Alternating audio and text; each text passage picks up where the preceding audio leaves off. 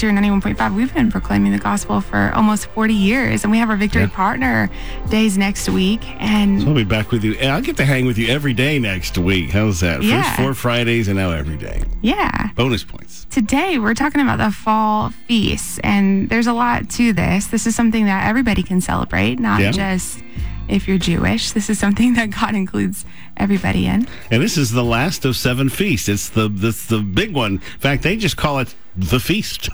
And so if you have 7 feasts and you call one the feast, that tells you everybody's pretty excited about this one.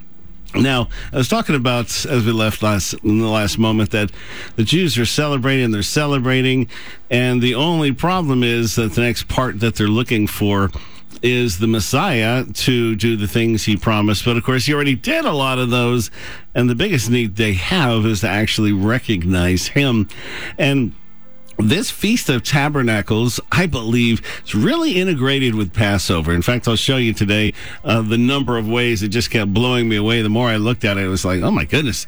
So let's just take a step back. Passover, or Pesach, is the word, and that's 3 letters in Hebrew: the Pei, the Samek, and the Hech sound.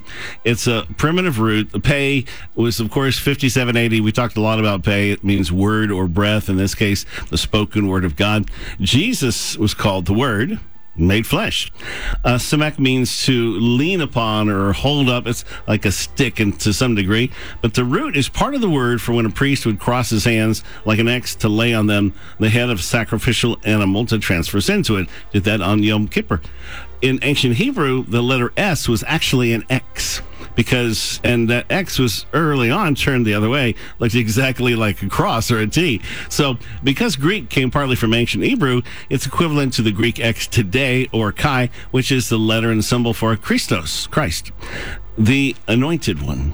So the Het, the CH letter, the Het, means change. So it's a pictograph, looks like a wall or a boundary. That's what the word Pesach or Passover is. So let's talk about those walls first. What are walls that are unique to Passover? Well, you have this door covered in blood that becomes a wall that the destroyer could not enter.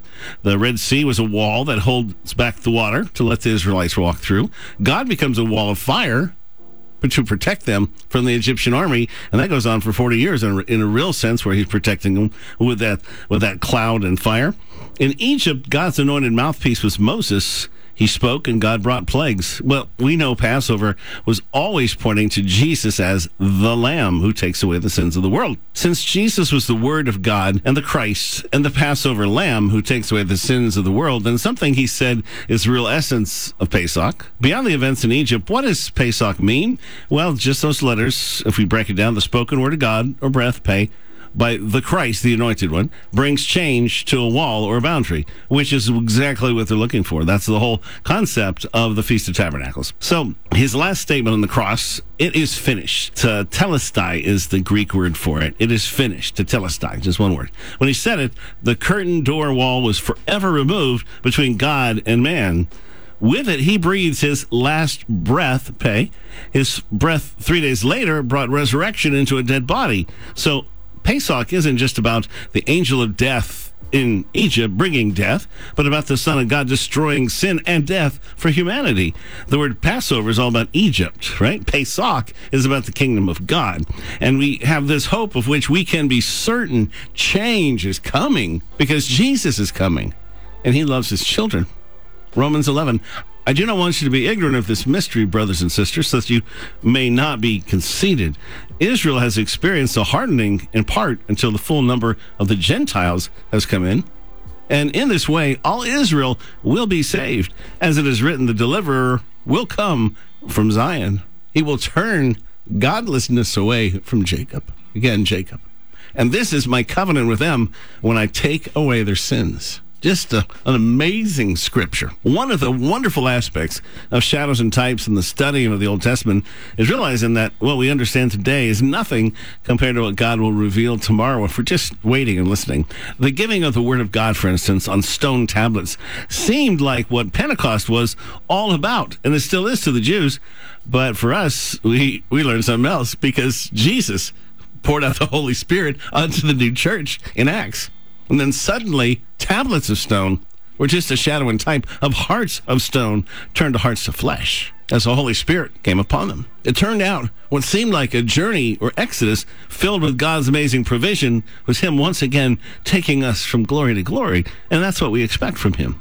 As the apostles prayed that morning of Pentecost, awaiting what Jesus promised, they didn't know quite what to expect. I mean, only to expect an outpouring of God upon them. Maybe He was going to give them a new revelation of these ancient scriptures, but instead, the Holy Spirit fire fell on them, and they began speaking in languages they did not know. Joy filled them like never before, and courage and boldness soared within them. The same God the Israelites refused to marry at Sinai didn't wait for rejection, but this time the risen Messiah consummated that wedding on the Pentecost morning by coming in to dwell in them and releasing His power. Technically, it was just the wedding ring. But when the three pilgrimage feasts are seen as one three-part Exodus feast, everything starts to come into focus, from the Garden of Eden to the Garden in Paradise, from Moses leaving behind homes in Egypt smeared with blood of the Pesach lamb as they miraculously crossed the divided sea, to John baptizing Jesus as the Lamb of God who takes away the sin of the world. It's just so many things that swirl around until you see them right. And we're going to go out of Egypt next, and that's where we're going to tie it all together and what I believe give you an answer to what exactly the whole Tabernacles thing is about. And later today, you can get on the More Music app. You can go to the podcast. You'll see a podcast called Numbering Our Days. That's right. And then you can also access that through victory.radio, and you can check out the blog for all the notes. And just a side note, because we get these questions asked, the More Music app, sometimes it struggles. Different Android phones, they have difficulty with it. You're calling out Android users. I am calling out it. Well, you know what? The thing is, it's that there's a million phones, and they all have different qualities. So it's hard to update that properly. But here's what we did for you. On our website, victory.radio, there is a whole podcast section. If you open up a browser on your Android or any phone, it pulls it up just like that More Music app, except it's actually got some more bells and whistles, and you can listen to the podcast on your Android phone that way. Through the browser. Instead of using the More Music app, through the browser, and it'll work and function just perfect for you. There you go. There you go. It's bonus points there for you.